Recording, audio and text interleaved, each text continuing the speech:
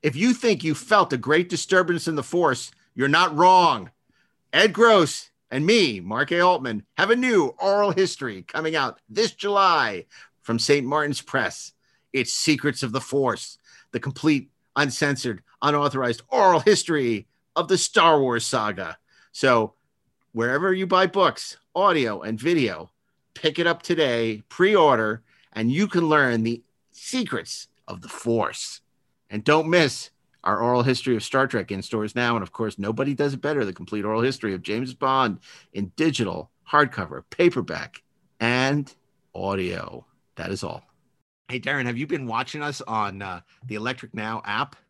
I have. I haven't recently because I watch you pretty much every week when we're doing these things. But yeah, but you know, it's you know what I love about the Electric Now app? It's better on video. Easy to use. It's better really on video. Easy. Download the app and you watch us. That's all there is to it. It's so simple. And a lot of other cool stuff too. You go to the App Store. It says Electric Now. You download it, and then in the United States, press the button, and there it is. There it is. And you can choose, you can bookmark it. There's plenty of other movies and TV show to enjoy and episodes of all your favorite Electric Surge podcasts. So why wait? Download the Electric Now app and start enjoying us anytime. If you're a fan of Inglorious Treksperts, you're going to love Treksperts Briefing Room, a new series. Briefing Room? What is that? I was about to explain, then you interrupted me. Sorry. It's curated audio commentaries of classic Star Trek episodes. From the original series all the way through Enterprise. You're going to love it as we explore the behind-the-scenes making of all these wonderful Star Trek episodes with cast and crew that you would never expect to hear doing audio commentaries on Star Trek. Sounds like fun. It will be. And you can find it on the Inglorious Treksperts podcast feed and on the new Treksperts Briefing podcast, wherever you listen to podcasts. Let's go see what's out there. If you're a fan of the 430 movie, you'll love Best Movies Never Made, hosted by myself, Josh Miller. And Steven Scarlatta. Where we explore some of the greatest movies never made, like E.T. 2, Johnny Quest, Beetlejuice Goes Hawaiian, and Halloween 3D. New episodes available every other Monday, wherever you listen to podcasts.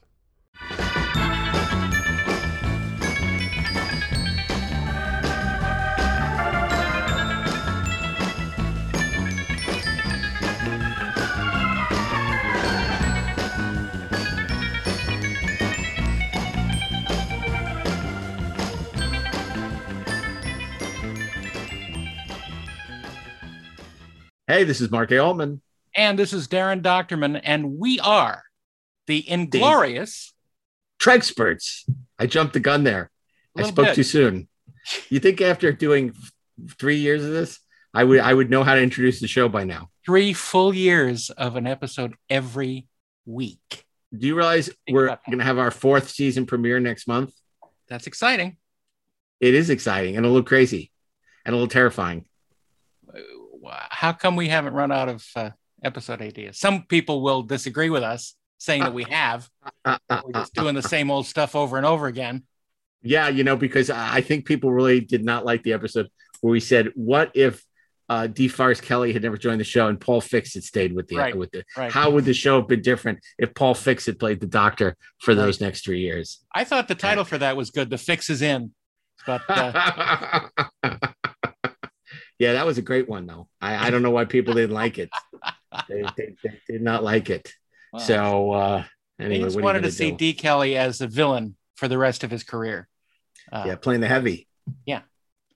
How's that word again? Heavy. So Darren, you know what we're going to talk about today? We're going to talk about it's in another universe. I could have called you Friend Week. My dinner with Andre Shatner. My dinner with Bill. Exactly. You know, so for those of you who don't know, of course, the wonderful Star Trek set tour licensed by Paramount to us at CBS, to James Cawley up in Ticonderoga, New York, where you can see what it's like to walk in the same shoes as those who's traveled across the stages of Desilu Studios back in 1966. And this week, Darren Doctorman, I was going to say this week, Darren Doctorman was there. This week, Bill Shatner was once again making his triumphant return to Ticonderoga. And our man on the scene was none other than Inglorious Trexpert himself, Darren Doctorman. It was me. It was you. You know, I've been to a lot of these gatherings where Mr. Shatner shows up and has a great time. And he comes back because he loves it up there. Primarily because, yes, he makes a lot of money when he goes up there. But that aside, I don't think all the money in the world would force Bill to do something that he doesn't want to do. Because he values his time more than that. And, you know, I've been up there, like I said, I've been up there several times, and it's always been exciting, and it's always been strange to see this icon, you know, right in front of you. And he loves to engage with the audience, especially in that venue, which is very small. And the biggest crowd that sort of, you know, gathers around during the set tours with him is maybe 30 people at a time, which, you know, seems like a lot, but it's not really, because he will engage with almost everyone in the group at one point or another during the tour. And it's really quite the thing to see, to quote a stormtrooper. But the fun part is, I mean, in Ticonderoga, which I learned this weekend in, I believe it's Algonquin, means that place in between the lakes. That's what that means. So it's kind of fun to go up there. It's a very small town, and it's sort of like Star Trek taking place in the middle of Mayberry. It's a lot of fun. Unfortunately, the COVID lockdowns shut down 2 of their 4 restaurants in town, which is very sad. The town did not fare very well during the shutdown, but thank goodness that James and his stalwart band of Trek fans kept the studio tour going. And they're still there. They're still standing better than they ever did, to quote a lyric. I'm Still Standing by Elton John? That's correct. Yeah. I'm not a big fan of that song. I'm just sorry. for the record. Well, I like Elton John, but I don't like that song. I'll be glad to hear your songs. I'm just saying. I'm not knocking Elton John and Bernie Taupin. They've written some funny. Great I thought songs. You were. Sounded like you were. I just don't like I'm Still Standing. I like a lot of his songs. Goodbye Yellow Brick Road. Great. Rocket Man, of course. Rocket Man. Brings us back to who we're talking about. The funny thing. During the weekend, I think I had just done like the 6th tour with him. And then we went across the street to the little luncheonette that's across the street. And what do you know, on the radio is playing Rocket Man. And I just thought it was, oh my God, this is the universe laughing with me this time instead of at me. And it was very funny. But he came back this weekend ostensibly to share the celebration of his 90th birthday that happened back in April. The man is amazing. First of all, he doesn't look 90, not anywhere near 90. He looks maybe 65, maybe. He is vital. He is witty. He is sharp. He has a twinkle in his eye. It's unfreaking believable. If I was that with it when I was 45, I would have been happy, but I sure wasn't. He's amazing. I mean, and Mark, you know this. I mean, having spent so much time with him on the production of Free Enterprise, I mean, he's just, when he's there, he is there. Absolutely. He's extraordinary. He was extraordinary then. He's extraordinary now. I just think it's so wonderful that you and this group of people got to have this wonderful experience. And it was so nice to see so many of our listeners up there, to see the reports from Dr. Ken and his group of merry doctors. It looks like they just had a fantastic time, and you gave them honorary Trexpert certificates. I see. I did. I'm not a pushover when it comes to giving the certificates, because those those are valuable pieces of cardstock. Let me Well, tell you. what qualifies somebody as a Trexpert? How do they get one of these certificates? Well, first of all, if they say, "Hey, I love listening to you guys on the Inglorious Trexperts," that's a big, good check mark to start off the conversation. And I had a lot of those. Yeah, that's good. But and the second thing is if I had remembered to bring the certificates with me that day. Okay, that's another factor, which is it's a random kind of thing. So people who have these are very lucky. Yeah.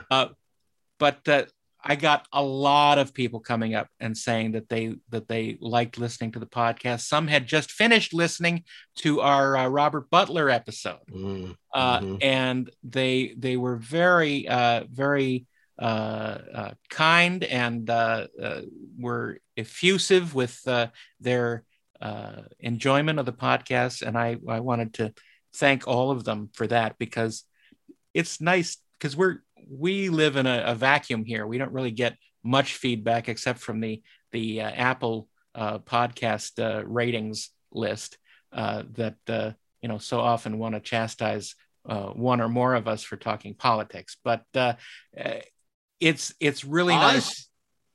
I'm trying to be fair here, Mark. I'm trying to be even. Don't get me stuck off on a tangent here, because I'll start on this subject, and it doesn't take much to get me going.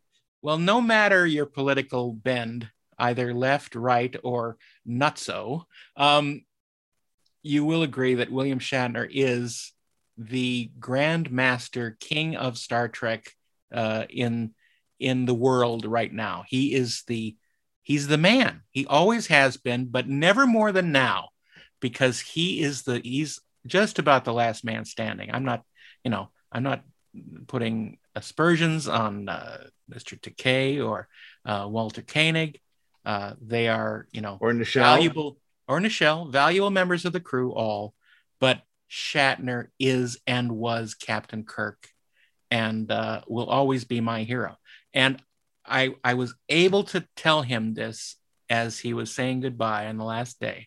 I said, there's that old saying, never meet your heroes, because they will always disappoint. But I got to say that you have never disappointed me. And he gave me a big smile and said, thank you. That's nice. That's nice. I want to talk a little bit about, I'm just rambling. Stop me if you have anything specific you want to ask, but because I'm still, I'm less than 24 hours back now from the trip. So it's still vivid. I got there in the middle of last week. And before all of these, everyone's always sort of running around crazy trying to prepare for the crowds, because there's always big crowds there, and they figure out where to line them up, and they line them up around the block, and very long lines for autographs and photo opportunities and for the VIP tours. And what Bill does is he has a series of VIP tours that he gives, a couple times a day, sometimes more. And these VIP tours are him basically taking you around the set of the Enterprise and talking in each of the rooms. And the people get to ask questions, and he gets to interact with them.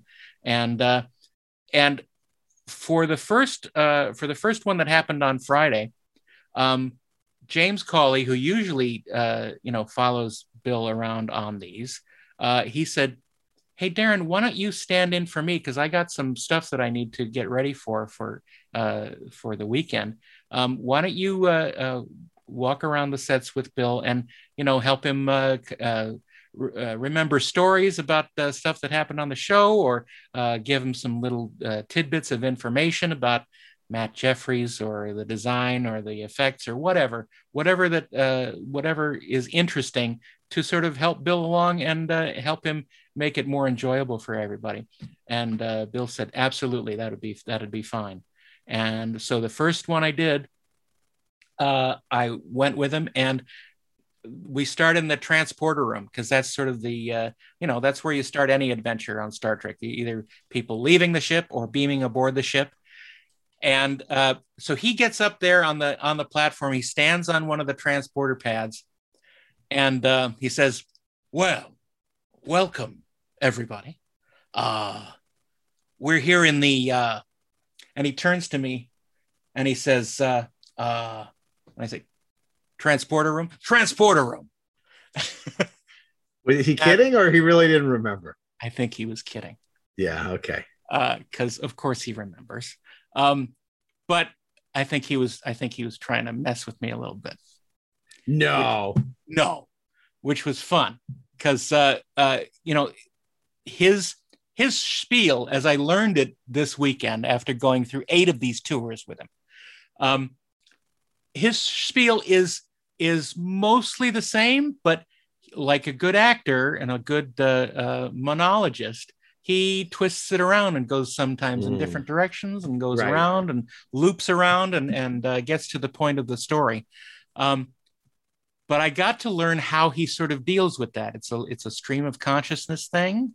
And sometimes it relied on some comments from either the audience or me to sort of, spark his storytelling abilities. And it was fun because he started to say, when we first came here back in the 60s, they put us in this room and they had us stand there in front of the on the pads, and then they would shoot a little bit, and then they would say, all right, leave the set. What? We didn't understand that. Wait, leave the set. Why would we leave the set? Well, obviously because they wanted to shoot a clean plate of the transporter room so they could do the dissolve them either into the scene or out of the scene. And he said, we had no idea what they were talking about. We had no concept that they were going to, chop this film together and make this magic thing. And, we understood that it was sort of a quick storytelling thing so that they didn't have to take the big ship and land it every week. And that would be expensive and time consuming. And this way you could get right into the story and not worry about it. And, but at this point, he figured that they really had no idea what they were doing either the first time. They were messing around with this idea of dissolving people out and covering it with some kind of pixie dust, he said. I augmented that later, I think around the 6th tour. I said, Bill, you know what that pixie dust was? He said, no, I don't. And I said, well, they put a glass of water in front of the camera and dropped in some Alka-Seltzer tablets. And he said, no. I said, yeah, absolutely. And they filmed the bubbles and they put a yellow light on them, and that's what beamed you down. He said, I had no idea. And I think he was being truthful in those aspects. I think you're right. But it was stuff like that it was so much fun to sort of develop a banter with him, which 12-year-old Darren would have pretty much pissed his pants over that. You had a kind of Laurel and Hardy, Abbott and Costello routine going on with it. It was kind of like that, but it was better because it was sort of it was fun, and he enjoyed it. He told me later that was a lot of fun. Thank you for doing that with me. I said, oh my God, of course. And look, he had a couple of sort of standard stories that he would tell, which were fun. I have to say, I'll say this publicly now, even though I didn't call him out on it in public then. He told a story when we were in the engine room about Stephen Hawking. And because I believe he had Stephen Hawking as a guest on, was it his Raw Nerve show? But he starts it out with the story of, he said, the great scientist Stephen Hawking came to visit the Star Trek sets, and he was gesturing to the TOS sets. Oh. But of course, Stephen Hawking visited the Next Generation sets, and which is fine. I mean, the story basically is the same. It was just the time frame that was different. But the story is that they show him the sets of the giant intermixed chamber where matter meets antimatter, and creates these huge amounts of power that are channeled through the dilithium crystals into the warp engines. And Stephen Hawking made a comment on his computer talking machine that said, "I'm working on that." Yeah, which is a great story. And it was, as Bill reminded everyone, it's the title of one of my books, based on science gaining ideas from Star Trek, and Star Trek gaining ideas from science. And of course, Stephen Hawking, after visiting the sets, was invited to do a cameo on Next Generation, and he played himself in a holodeck recreation in Time's Arrow. Yeah. Unfortunately, he had no control over the episode that he was going to be in, sadly. Right. But he, and it was Einstein, I believe, and I forget who else. Einstein and Isaac Newton. Yeah, it would have been nice if they'd done Richard Daystrom, but let's not push our luck. But that was a great moment, and it was terrific, and I think it was something very exciting for Stephen Hawking. And I know Rick Berman and Brandon, they talk about it's one of the few times that they were like actually intimidated or impressed or really excited about someone who came, because people came all the time. Everyone from Sharon Stone to Ronald Reagan visited the sets of Next Generation, which is interesting because I understand that James is currently under construction on his extension of the set tour, which is the Next Generation sets. The set tour is going to, as soon as they can, they've been certainly hobbled by the pandemic, but as soon as they can, they are expanding into a building next door. And they're starting to work on the Next Generation bridge to start out with. And so they're going to have to change the name from the official Star Trek original series to set tour to just the Star Trek set tours. And I think that'll be very exciting. Certainly there's a whole mess of Next Generation fans around the world who would look forward to seeing this. The Star Trek experience in Las Vegas back in the early part of this century had great representations of Next Generation. And unfortunately, people these days really have no outlet for that if they are fans of Next Gen. But hopefully, if things go well and work can progress, they're going to open up that avenue of fandom for everybody. He's going to have to buy the whole town if he's going to expand to Deep Space Nine, because that promenade is a pretty big set. Well, you know what? I think that any investment in that town would be well done, because it's there's no place to go but up. That town has been through some serious Depression era experiences. And I think James has done an amazing job to help pull it up out of the mud and get it moving again, which is a great thing. The restaurants, the hotels, all the people that come to experience this set tour, there's a whole industry that benefits. This weekend, there was more than 1,500 people there just for Bill Shatner. Really? Interesting. Yeah, that's a lot of people. It's a lot of people. That's fantastic. As Bill would say, that's fantastic. Oh, that's amazing. So you went on these tours with Bill, and you take them. What are some of the other sets? You mentioned the transporter room. Well, the great thing is we went into the briefing room, which obviously is the room with the sort of big ship-like the curvature of the walls, and the pillars in it. And it's taken over by this big conference table, right? And I think this is one of the things that made Mr. Shatner want to have me around, because I said, Bill, this table was sort of designed for you. And he said, really? How? And I said, well, Matt Jeffries, who was the art director on the original show, he designed this to make it easy to shoot a scene around the captain. And Bill was sitting in that seat where all the lines on the table point to, basically. It's a corner with the corner cut off. So he sits right there, and it's the focal point of every seat on that table. And the whole table is designed to be able to shoot around the captain and how he relates to the people sitting at the table.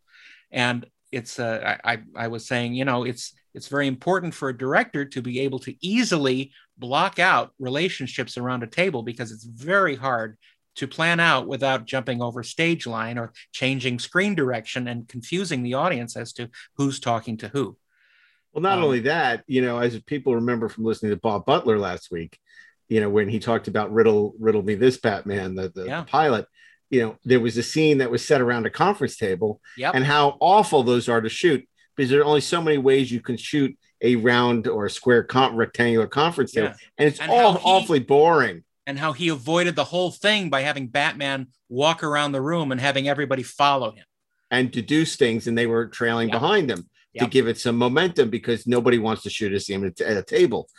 What was so brilliant about what Matt Jeffries did was it was a unique shape.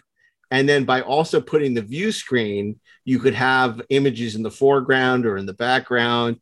And by making the room itself so interesting, as well as the shape of the table, it gave life to those briefing room scenes, which in a traditional sort of table conference setting would be awful. I mean, even look at Next Generation, where they had the big, long oval table. Those scenes don't have a lot of life to them. It's a very expository. Absolutely. And I think it was at this point that Bill really, got the feeling that I knew something of what I was talking about, because he was really surprised and said, that makes perfect sense. I hadn't really thought of it that way before. And so I think we bonded over that room, which was fun, because every other time we went in there, he said, Darren here has some fun things to say about this table. Oh, that's really funny. And that's when you said, "When are you doing the podcast, Bill?" I was really close to sort of mentioning the topic, but I thought that this isn't the right time. But when the right time is? When Vegas. I ask him. In Vegas. In Vegas. Oh, okay. Because that way we can connect the dots and, really take him by surprise, and hopefully, get him in the right state of mind. Take him by surprise. See. Yeah. Like the Gordons did at Cestus 3. Good plan. Oh. Hey, the Gordons did a pretty good job at Cestus 3. Anyway, but that was the thing that I remember specifically about the briefing room is that I sat right across from him, catty corner to the captain's chair. And I'm telling you, as I was looking across, he was doing that. He was sitting with his hands folded together, and he was doing the risk is our business pose. So funny. And it wasn't conscious. I'm sure it wasn't even conscious. It wasn't, but that was just him. That was Captain Kirk sitting in front of me with the three-dimensional chessboard in between us. And oh my God, here he was from the first frame of Where No Man Has Gone Before. 59 years ago, for God's sake. And there he was. And there he sits. Yes. And I took a couple quick pictures of him, and man, oh man, if you're already friends with me on Facebook, I'm not taking any more friend requests, by the way. But if you're already my friend on Facebook, you can see that photo. And oh my God, at 90, he still looks, he's still the man he was when he was 36. They used to say if a man could fly, he'd have wings. But he did fly. He discovered he had to. Do you wish that the first Apollo mission hadn't reached the moon, or that we hadn't gone on to Mars and then to the nearest star? That's like saying you wish that you still operated with scalpels and sewed your patients up with catgut, like your great-great-great-great-grandfather used to. I'm in command. I could order this. But I'm not. Because Dr. McCoy is right in pointing out the enormous danger potential in any contact with life and intelligence as fantastically advanced as this. But I must point out that the possibilities, the potential, But knowledge and advancement is equally great.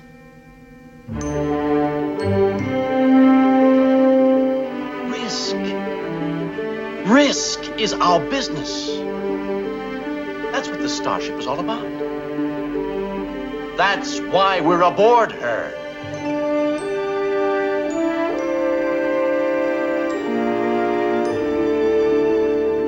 You may dissent without prejudice. Do I hear a negative vote? Well, it's that old question that he always gets in interviews. How much of Captain Kirk is you, and how much of you is Captain Kirk? And isn't that was in the Inside Star Trek record album as well? That was the question that Gene Roddenberry asked him. And you know what? He talked about that. Not about Gene Roddenberry asking it, but he sort of admitted, I think the truth is that 90% of Captain Kirk is Bill Shatner, and the rest is just, brings him close to the perfect character. Close, because I'm the perfect character, and he's somewhat diminished. That's hysterical. But So it's true when you're an actor who doesn't have time to prepare, who's getting these scripts, up at the last moment, and the TV schedule is punishing, you have nothing but being able to fall back on your own idiosyncrasies and own personality and own passions. So it's not surprising that so much of Captain Kirk is Bill Shatner. Yeah. And I think that that's part of why we like him so much, because he is able to sort of get the best parts of himself and bring those forward for his portrayal. Yeah. This is Gene Roddenberry. And Bill Shatner. In a conversation I guess we've never had before, Bill. There are some questions I've been wanting to ask you for about 10 years. One of them is, how much of Bill Shatner is Captain Kirk? Well, Gene, the act of putting on a television show, a television series, is such a back-breaking, all-encompassing task. The hours we put in are so enormous that to be able to make up a character and sustain that for the years that we did it would be impossible, I think, for anyone, but certainly impossible for me. So what essentially comes out is William Shatner himself, as himself, saying the lines that were written for me to say in a situation that I was placed in. I think that the people you see on television playing leads in television series, that's what they're like. When people ask, what is so-and-so really like, the lead on a television show, what you're seeing is what you're getting. How did Captain Kirk, the character, the strong, the usually wise commander of the vessel, how much did that influence you and your personality? I don't think that I carried home any of the characteristics of Captain Kirk, other than, as I've just said, those characteristics were me. But the wisdom and the sagacity and the courage that Captain Kirk evidenced in the play of the week was written as fiction. And I often wish that I could be able to do that in my own personal life, but fallible me is fallible me. In all the tours, they end up with a sort of a round table in the bridge, where they set up folding chairs around the perimeter, and of course Bill sits in the captain's chair and holds court. And it's at this point where he instigates a conversation with the people who are on the tour, and it's really fascinating because he's absolutely interested in what people have to say. And a lot of people don't realize this. He's certainly more interested in hearing people talk than hearing himself talk, which you might think is kind of strange, but he's a very thoughtful person, and he likes to listen to people, especially when he isn't given a script to read. He likes learning from people, and he has a voracious appetite for knowledge. And in a couple of the tours, he got into talking about some very esoteric things like the nature of dimensions, and him realizing that one dimension is a line, And he just sort of realized that one day. Did anyone realize that one dimension is a line? And a couple of the smart ass people say, well, yeah, we did. Yeah, but have you ever actually thought about it? What's so ironic is that Shatner, in a way, is V'ger. Learn all that is learnable, know all that is knowable. He's always has an insatiable lust for knowledge. That's why he did the talk show, even when he does the books. He just is so interested in people's stories and just learning about things that he doesn't know about, expanding the frontiers of his knowledge. Again, Captain Kirk. Yeah, he's so refreshing, isn't the word? It's just it's surprising that this man who played this character for so many years that we grew up with and became closer to him via remote than as close to a lot of people in our actual lives. We grow to think of him as a family member because he was in our house every day. Yeah. And the fact that here he is in the flesh, the real McCoy, who is Captain Kirk. Yeah. It's just amazing because he is far beyond Antares, far beyond Captain Kirk, and yet he is everything that Captain Kirk is. Has he come to accept this? Is he still astounded by the fact that 1,500 people would trek out to Ticonderoga to come spend a bunch of money to see him on the recreations of these sets from 1960s? I think he's gotten to the point where he can at least accept it. I don't think he's to the point where he can understand it. Hell, I don't even understand it. Yeah. I don't understand the magnetism of this and why we are talking about Star Trek now, where we're not talking about Wild Wild West. But there's something magical about Star Trek, and at points during the tour we talked about it, the whole group and he, but there's no real answer because it's a very individualistic answer. But I think that certainly as I've known him appearing at Ticonderoga, he is certainly to the point where he can accept that he is Captain Kirk, because it was only at Ticonderoga where I saw him signing autographs, William Shatner, Captain Kirk, which he had never done. The whole, dozens of years of signing autographs, he would never sign them as Captain Kirk. But now I think he's started to embrace that fact. And I am Captain Kirk. I'm Captain Kirk. given into the fact that, that's what he's going to be mostly known for. And that's okay. I think it's become okay to him. Well, I think also because he's won Emmys for another character, in Boston Legal. He, to a certain group of people, he is T.J. Hooker. Yeah. He's had a run of feature films. He is an iconic actor that's known the world over, as a personality as well as Captain Kirk. And probably a lot of those people at Ticonderoga use Priceline to book their hotel rooms. So he is very comfortable with his place in the universe, I believe. And at 90, you would hope. He didn't used to be. He didn't used That's to. for sure. That's for sure. I remember when we were doing Free Enterprise, it's more than 20 years now. It's more than 20 years. And, that was still when he was wrestling with this identity of Captain Kirk. Yeah. And I think he wasn't sure he, at that time even wanted to go there. And, we set him off on the beginning of this journey, this whole third act, fourth act, this meta exploration of William Shatner. Who is Bill Shatner? Who is Bill Shatner? Guys, you got to mix a little reality in with your imagination to achieve happiness in your life. And you've got to overcome your programming, which in your case is a 30-year-old television show. I mean, come on.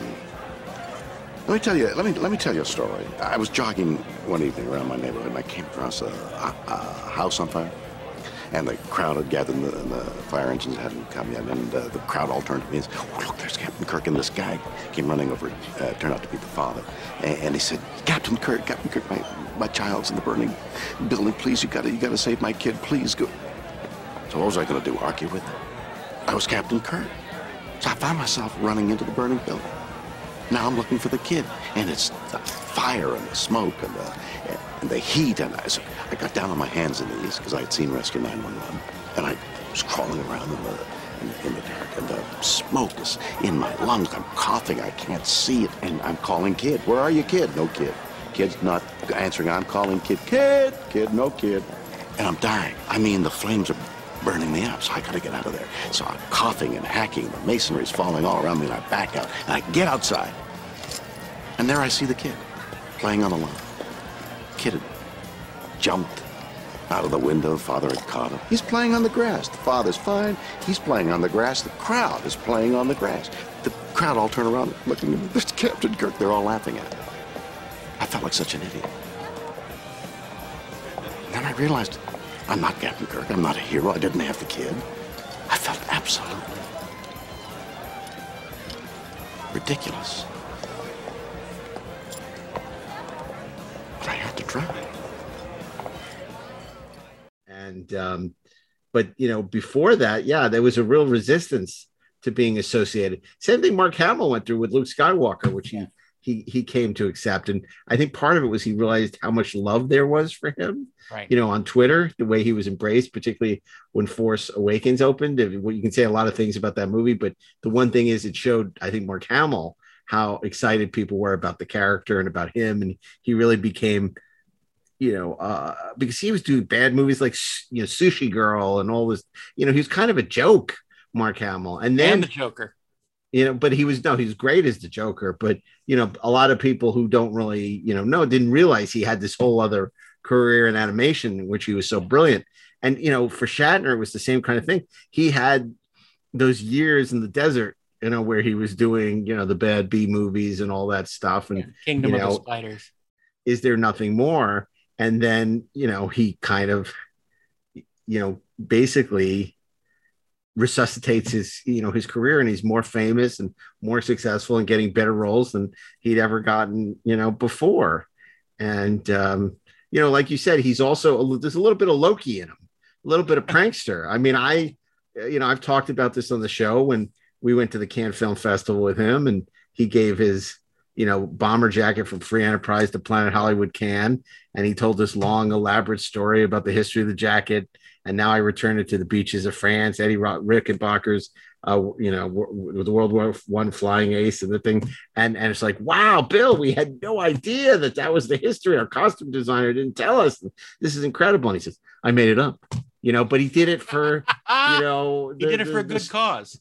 He did it, to have a great story and that was captivating and exciting and funny and, had this great punchline, and it's just, you realize what a great storyteller he was. And as I say, just how much, joy he took in just being Bill Shatner. Yeah. Finally, finally being comfortable. Because being comfortable in his own skin. Rarely comfortable as himself. Well, and I think, and this isn't to tell tales out of school, when you begin your career as like this impossibly good-looking leading man, who at a certain age starts to, lose you're putting on a little more weight, you don't have that kind of good looks aren't forever. Yeah. And I think he was really wrestling for a while with growing older. But the funny thing is, that was in his 60s and 70s. And I think by the time he's in his 70s and 80s, he's accepted it. Like he went through that kind of midlife crisis, like at midlife, and then he got over it. I think he's in his midlife crisis now at 90. yeah, you're right. But I mean, I'd heard secondhand from other people that he was having a real difficult. He was going through what Kirk was going through in Star Trek 2 in his actual life, and but then he came to to accept it. And he's there's a wonderful interview a couple of weeks ago with a British newspaper where they talk about you're turning 90. What's the secret to the fact that you look great and you have all this energy, and he just talks about I'm constantly busy. I'm always doing things. I'm always interested and engaged, and I never stop running. Hi. I wanted to first of all take the opportunity to. I know you have a birthday coming. I do, and I try to forget it. Oh well. No, after about 25, 30 years of age, you start saying, no, I'm 31. It doesn't matter. 35, 49. My 50th birthday, apparently, I've forgotten this. I went to bed for 3 days, okay? 60th birthday, it's getting like, geez, man, 60. A lot of my friends are 70 years old. 70 is bloody old. That's old, 70. Now you get to 80. How did that happen? I don't know. How old are you? 57. 57 is old. It is. Yeah. It is. But I wanted to wish you a happy birthday early. Thank you. My father happened to have exactly the same birthday as you. The same day, the same year. Same year? Yes. And he was very proud of that, actually. He used to tell me all the time, I have the same birthday as He should be embarrassed. He's so old. How's he getting around? He's not. He's not here anymore. He's you dead? are. Yes. Why are you telling me that? This past weekend was a marathon.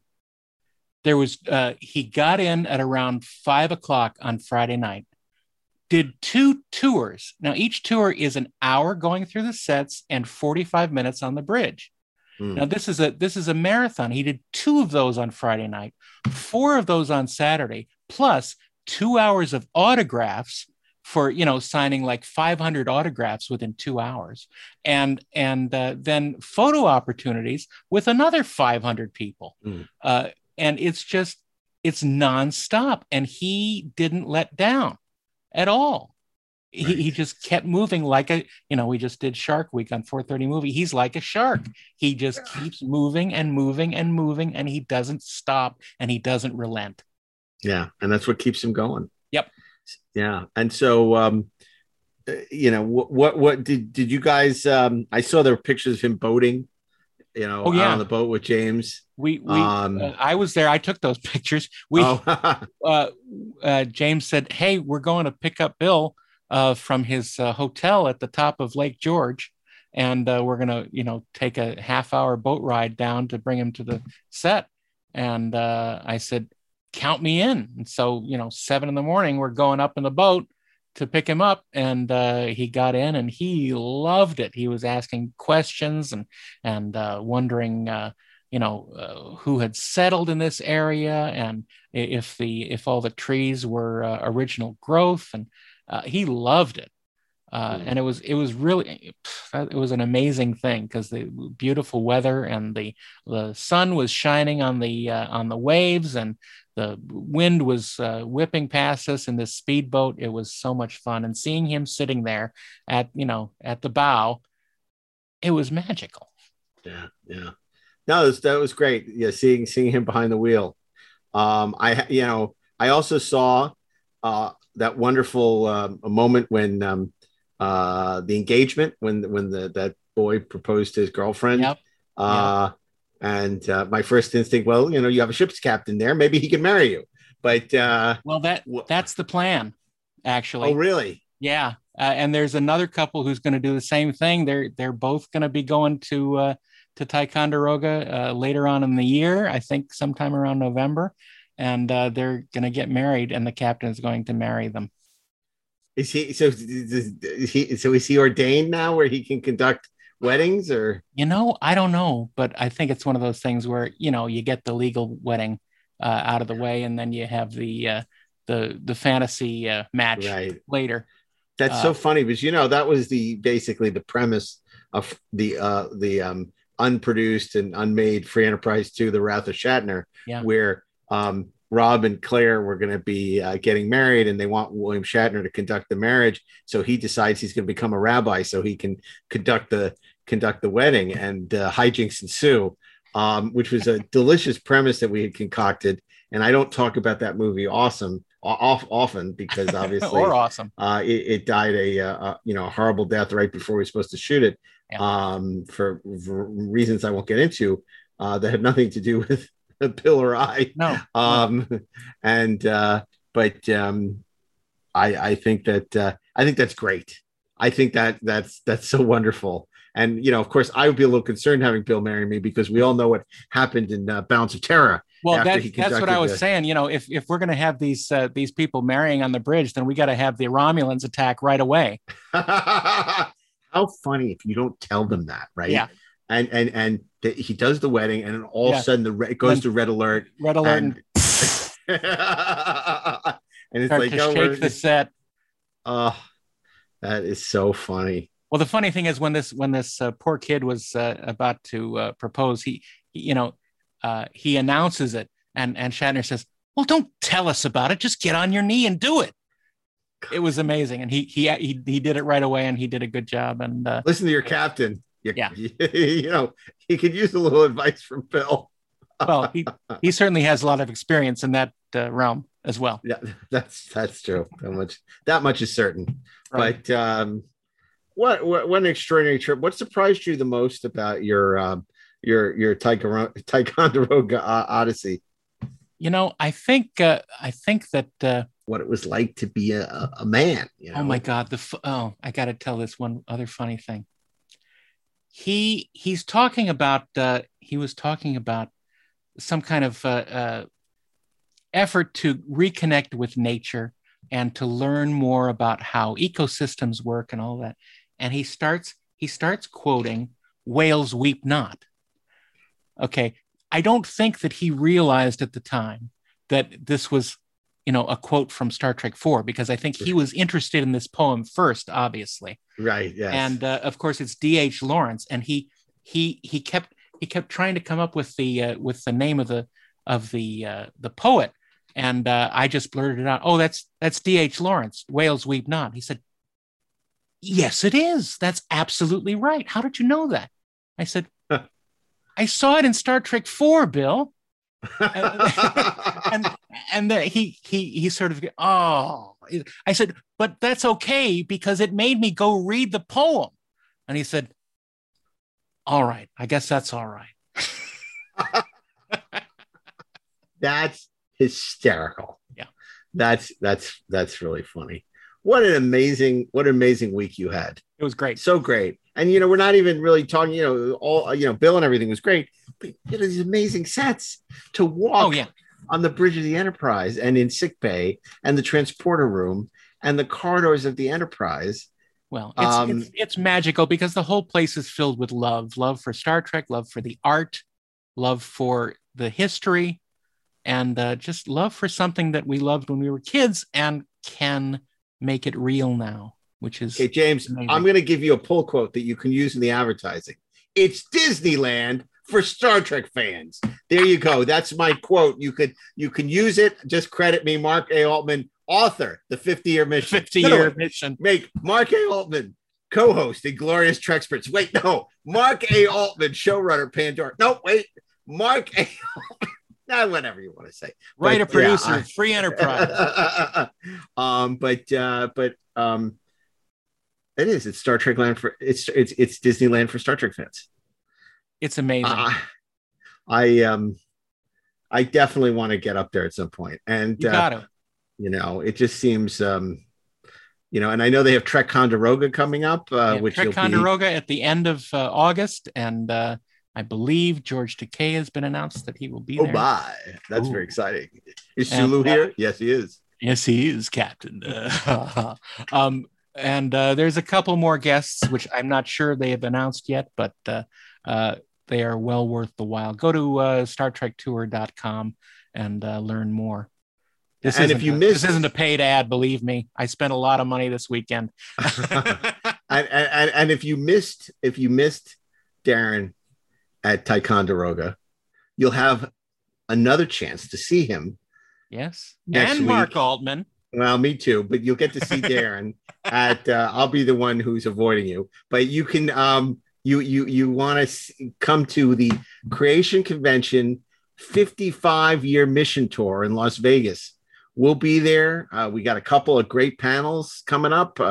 We can announce we're doing an Inglorious Treksperts panel with our good pal and executive producer of the show, Dean Devlin, on Friday the 13th. We'll be doing some other panels about Trek's greatest moments. It will not be a 4-part, 6-hour episode. It will be edited down somewhat for public consumption. We'll be joined by Adam Malin as we fed him for 50 years of Creation Conventions. And Darren will also be appearing on another panel, which I don't think he can talk about yet, but it'll be announced shortly. Soon, and Ashley Miller will be joining us. And the great, are you ready? Hold on to your seats. This is why they're putting seatbelts in movie theaters this summer. Rafe Needleman is coming. Yes, indeed. The great Rafe Needleman with all new trivia questions. He has not written trivia questions since 1979 when he was 16 years old and wrote the official Star Trek trivia book. But for Vegas, Inglorious Treksperts, there will be all new trivia questions. Find out if you too are an Organian. That's this is the first time I'm hearing this. That's awesome. And we'll see if he's an Organian still. I'm sure he is, but remember, perhaps you can evolve to an even higher plane of existence. At age 12, I was a Vulcan. I was a full-on Vulcan. So maybe if you're really, if you're what's more powerful than an Organian? An honorary Trekspert. Well, and you'll have a chance to get honorary Trekspert certificates signed by not only Darren, right, but me. I think this is the only opportunity to get both of us on the certificate. It's like a solar eclipse. It's very rare, and you need to cover your eyes. But all I can say, and believe me, if you already have an honorary Trekspert certificate given by me, bring it by, and Mark will sign it. Well, I have a few questions first, but I will sign it. The questions aren't too hard. I mean, not for true gamesters. Yeah. No, that'll be fun. All kidding aside, I'm looking forward to it. It's been a long time since we've been at a convention. Obviously with the pandemic, it's been 2 years since the last San Diego Comic-Con.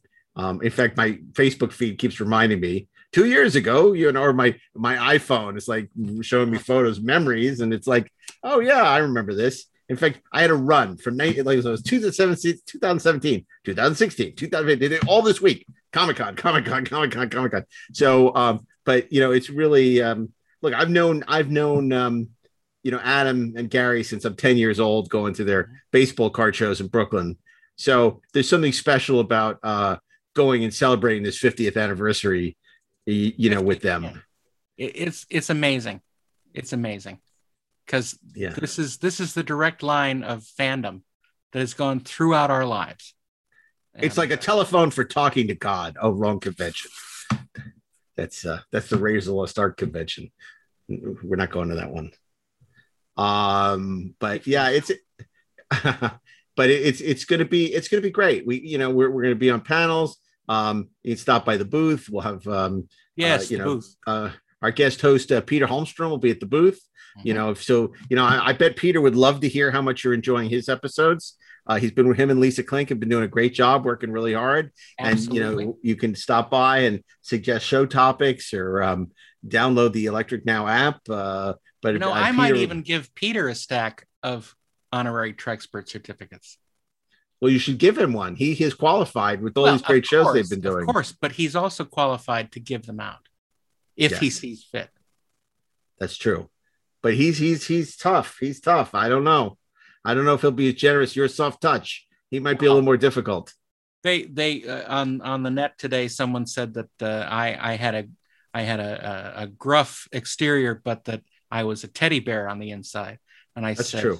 Well, remember, on Vulcan, the teddy bears are alive and have 6-inch fat. That is so funny and so true. it's interesting because I actually really don't like, I have a problem with the Trexperts name is thrown around a little too much. A lot of people call themselves Trexperts and use the word Trexperts as though it's not the same as being a Trek fan. No. Anyone could be a Trek fan, and that's great. I'm not taking anything away from it. Trek enthusiast, Trek fan, Trekker, Trekkie, whatever you want to call yourself. Trexperts are very special. It's not like being, not like being a spaceship commander. It's not like being a spaceship commander. It's like being a starship captain. It's a very different special. thing. Very special. And place. only certain people are capable of being Trexperts. People have read my book. No, but yeah. So we gotta separate. What do they say? The something from the chaff. What do they call it? The wheat from the chaff. The wheat from the chaff. You city boys don't know much about that, but that's all right. Agriculture. That's my big thing. Yeah. I know so much about agriculture. But where are we going to eat? Have you been thinking about Oh yeah. We're not gonna say on here because we don't want people following. No, we don't. Well, we will say it's heartbreaking that Red Square is gone because, of course, we used to go there at the Mandalay Bay for steak. It was so good. And one night, Mikhail Gorbachev was sitting 2 tables away. No pictures. Remember, we want to take a picture. They're like, no pictures. No. You don't. They didn't want pictures of Mikhail Gorbachev. Yeah. At Red Square, where they had wasn't there a fallen statue of Lenin or something? Well, there was a statue out front that was broken and had bird droppings on it. Oh yeah. So, but man, they had a good filet mignon. Oh my God, the filet mignon was great, and they had an ice bar with like 100 different kinds of vodka. It was, oh my God, it's one of the things that made Vegas the Disneyland for adults. It was so much fun, and we have so much great memories there. Yeah, but the problem is when they came and they said, we have 100 different vodkas, and Darren said, "Where's the whiskey? Where's the brandy? Give me the brandy." You'll be there, by the way. And I understand your brother's coming too. Your brother is coming. My brother is not coming, and he's never missed a chance to go to Vegas, but he's busy. He can't go. Oh, I'm sorry to hear that. But he says, "Is there anyone there I can insult? Like I insulted Will Wheaton that time at the Star Trek convention." And it's like, no, you can't come, Ira. Sorry, but I like your brother. I know I like my brother too. Good, my brother's great. So, but he's not my brother. I'm not saying he's not. What are you insinuating? He's no Cybok. That's for sure. But it'd be nice. But in all seriousness, we're doing a bunch of panels. It's gonna be a lot of fun. It's gonna be a lot of fun to meet a lot of you who are fans of the podcast. I'm happy to talk politics. What else? What else do we have to say? I think that's about it. I think we should wrap this one up. That's fine with me. I can't talk anymore about Star Trek right now. I've been talked out. You're talked out. Well, you've been doing a lot of talking about it all weekend long. There's a lot of tours. It's a lot of tours. So, but, I mean, clearly people really benefited from your insight, your knowledge. That's for sure. They were lucky to get you as their tour guide. Well, it was sure fun. And it was sure fun to hear Bill Shatner saying, "I hope you can come back in November." Yeah, that's nice. Are you going to be able to go back in November? I think my work on the motion picture project may preclude that. Preclude you from doing that. What if he says, "I want to talk to you about Star Trek V," and you have to go? I'd love to talk with him about Star Trek V. And who knows? Does he ever talk about that on the tour? He mentions it a little bit. He talked about directing his daughter on the bridge, and giving her the business of trying to find a spot to hang his jacket. We got to get Liz on the show to talk about her book about the making of Star Trek V. I think we got it. I haven't talked to her in a while. I got to see if I can track down her contact information because I think she'd be great. She was. I always liked her. She was always a little spitfire. She had great stories, and she knows how much we love her dad. So she was always very nice to us. So that'd be great.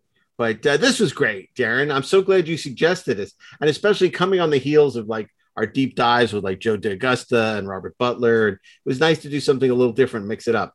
Absolutely. And we didn't even touch the mailbag. I would have had another interview with James Cawley talking about all the stuff that's happening there, but there was just no time. No time. There was no time at all. I was busy with Mr. Shatner, and what a great excuse.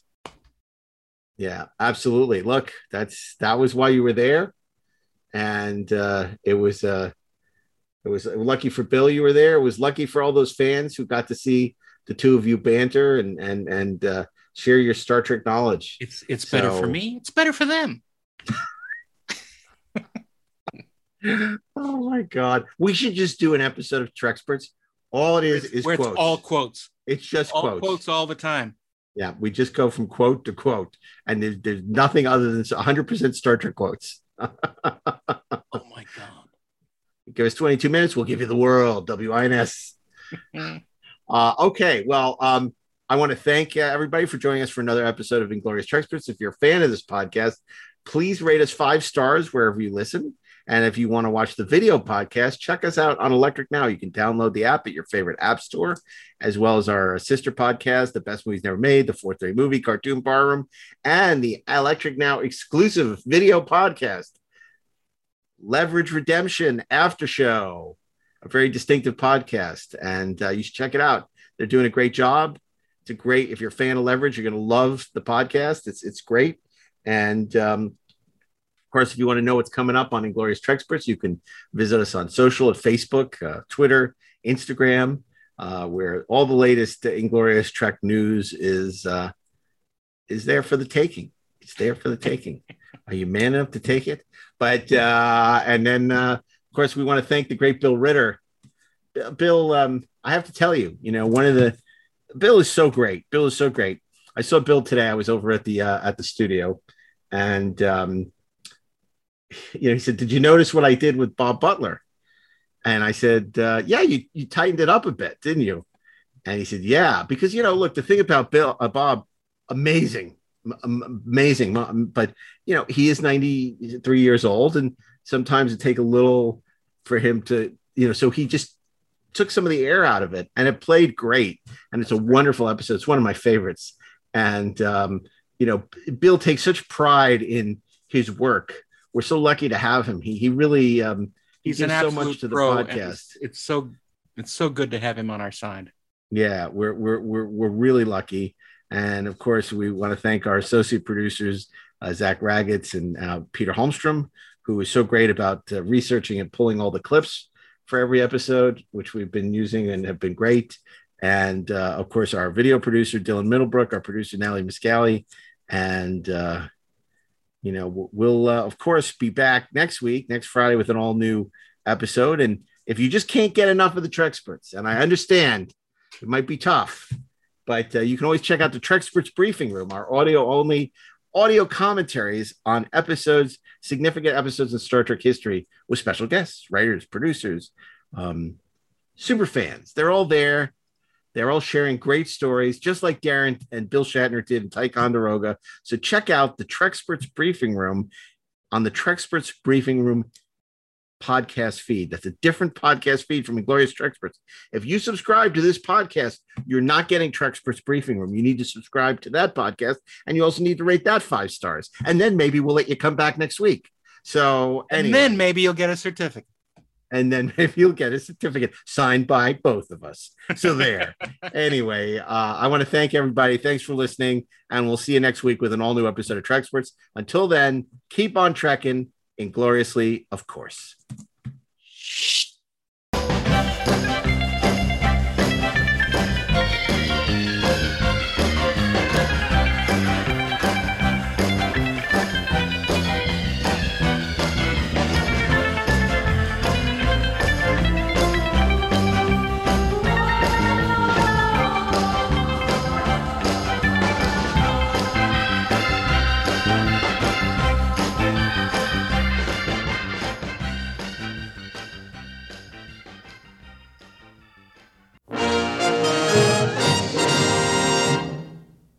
This show is produced by Dean Devlin and Mark A. Altman and is an Electric Surge Network production.